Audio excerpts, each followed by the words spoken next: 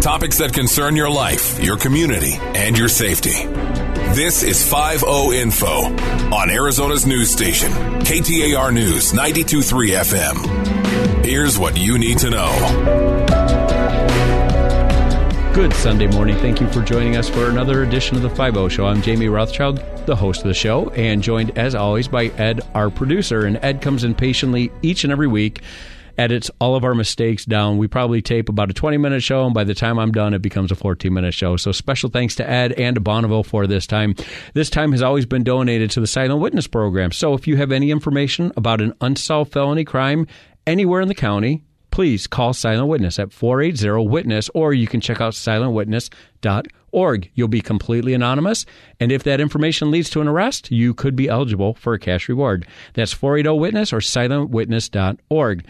Today I am joined by, and I know I say this a lot, a friend, a coworker, but we started as coworkers, and I think a friendship developed, although this would be an awkward time to find out it didn't. Jeff Fields is a lieutenant with the Phoenix Police Department. LT, thanks for being here today.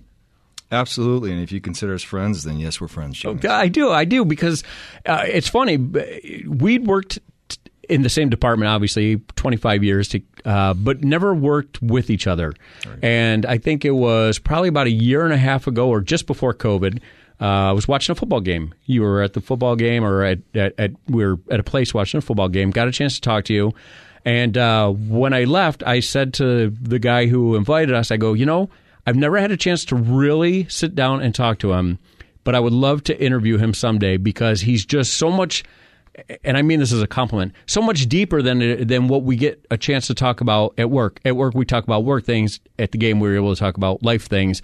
And so if you could just walk through your history a little bit. My understanding, you did not at 5 and 6 years old say, I want to be a police officer. That kind of evolved later. Is that true? Yeah, that's true. But real quick, I'd like to know, what was your first impression before you got to know me? Okay, so candidly, I guess you're doing the interview now. Sure. So when you don't work around people, you don't talk to people, right, and they're quiet. You are a very pensive person. You're very quiet. That could be intense. That could be, I assumed maybe he was just extremely confident in who he is. But what I learned, candidly, is you're actually pretty humble to a fault. And one of the stories I was going to tell when I got a chance to talk to you is something that you have on your desk that I wanted to ask you about. Sure. But at some point, you said, hey, this is the career for me, but you didn't start out that way, did you? Yeah, no, and I can kind of caveat into who I am. I mean, so my father's my biggest mentor, of course, and he always told me to be quiet and make sure you do things whether people are watching or not, right? Do the right thing, always. So, you actually hit my story perfectly. I wasn't necessarily going down the road to be a cop, but I wanted to be a psychologist. I went to ASU for all the liberal arts like everybody does. And I think as we discussed pre-show, I did that for a while until the administration said, hey, guess what? Here's your degree. Go ahead and find your career. But I would say that policing is a passion in that it's very closely connected to, psychology, to helping other people. At the time, Phoenix was offering the most bang for the buck, and it still is, in that you have the most opportunities to do pretty much whatever you want in the policing field. So that's what led me over to policing back in 1996. No, I give you a hard time when I say now you're doing the interview, but I think that police officers in general are inquisitive. And so they are very quick to ask information, very slow to give it. So when I say that I worked around you for years, you are not an open book.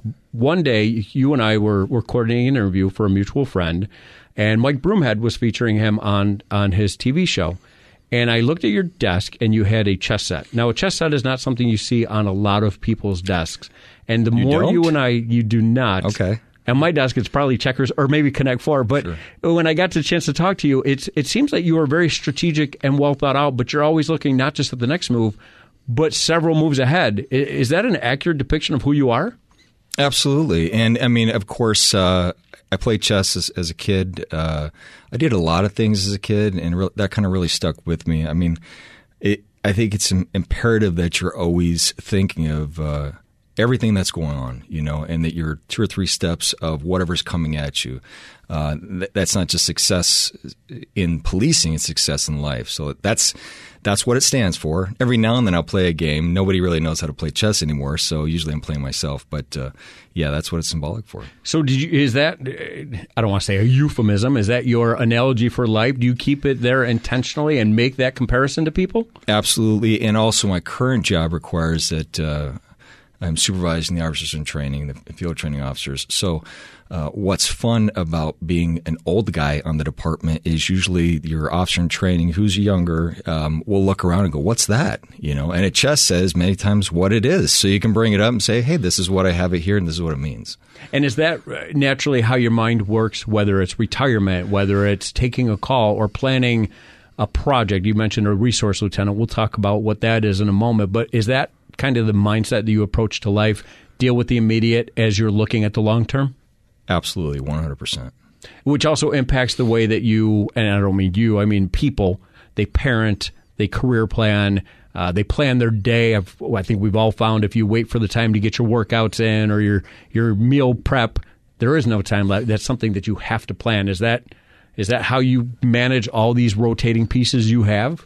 Yeah, absolutely. And I think, you can use the euphemism or analogy that, you continue through life. Life becomes more difficult, more critical.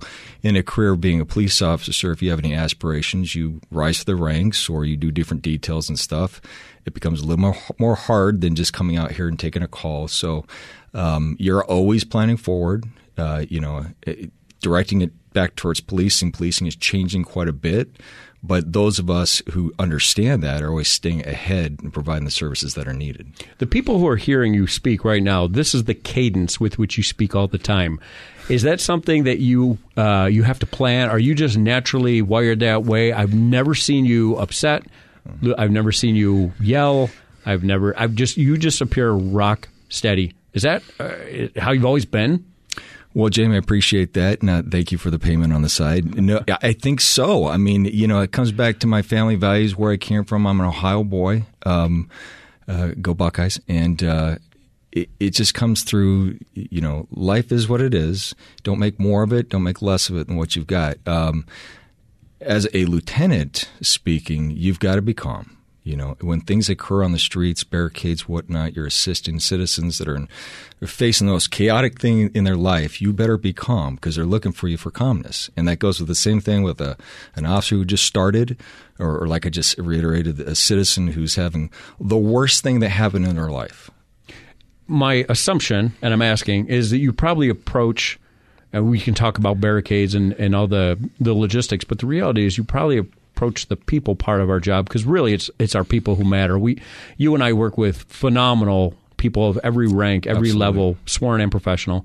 But it's got to be the way that you approach them in that drawn-out, even-keeled approach that people appreciate, because when seemingly things are going as bad as they can go, in walks The Rock.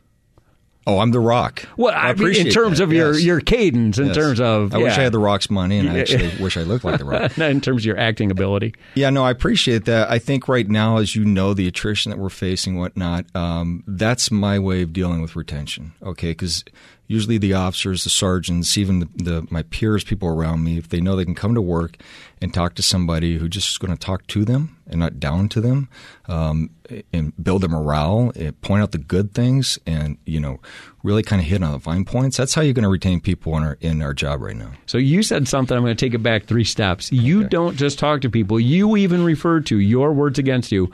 You appear to be a very intentional listener. So Absolutely. When people are coming to you with their life's concerns, you seem like the person who just kind of leans in, listens. Maybe you can't solve them for them, but at least look, I care, and we'll kind of figure this out together. Is that something you intentionally do, or is it, again, I keep asking, just kind of how you're wired?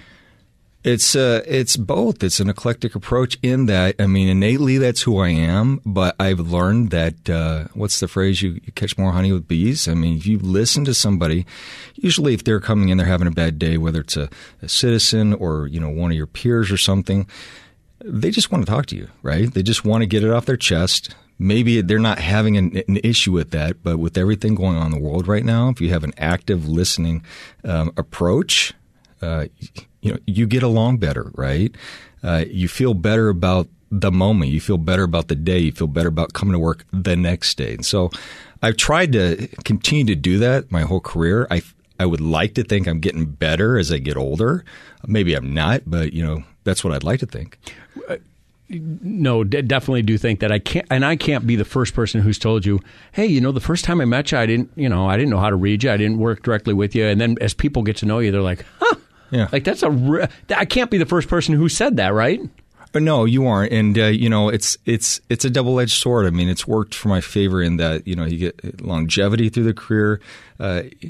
Exposing your hand is not always the best technique because you get pigeonholed in your details and stuff, and you and I both know. When I came on the department, I wanted to work a lot of details. I wanted to do administrative. I wanted to be investigative. I wanted to make sure that when I left this career, I did everything.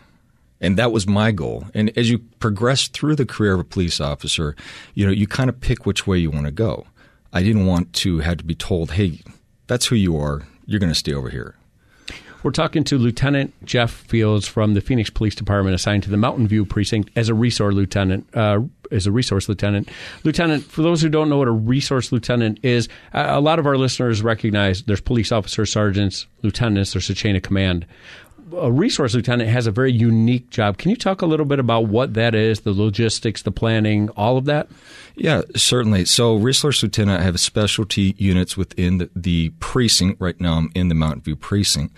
They have neighborhood enforcement teams. Those are individuals who many times are dressed down in plain clothes, whatnot, and they're responding to neighborhood complaints of like drugs or individuals who with felony warrants or those that have just done aggravated violent crimes in the community, and you're going to pick them up. I also have the community action officers, which are paramount to assisting, being that middle-level liaison from the patrol officers to the citizens. Any neighborhood complaints, any neighborhood groups, my community action officers, the community action officers are out there kind of building that bridge, as it were.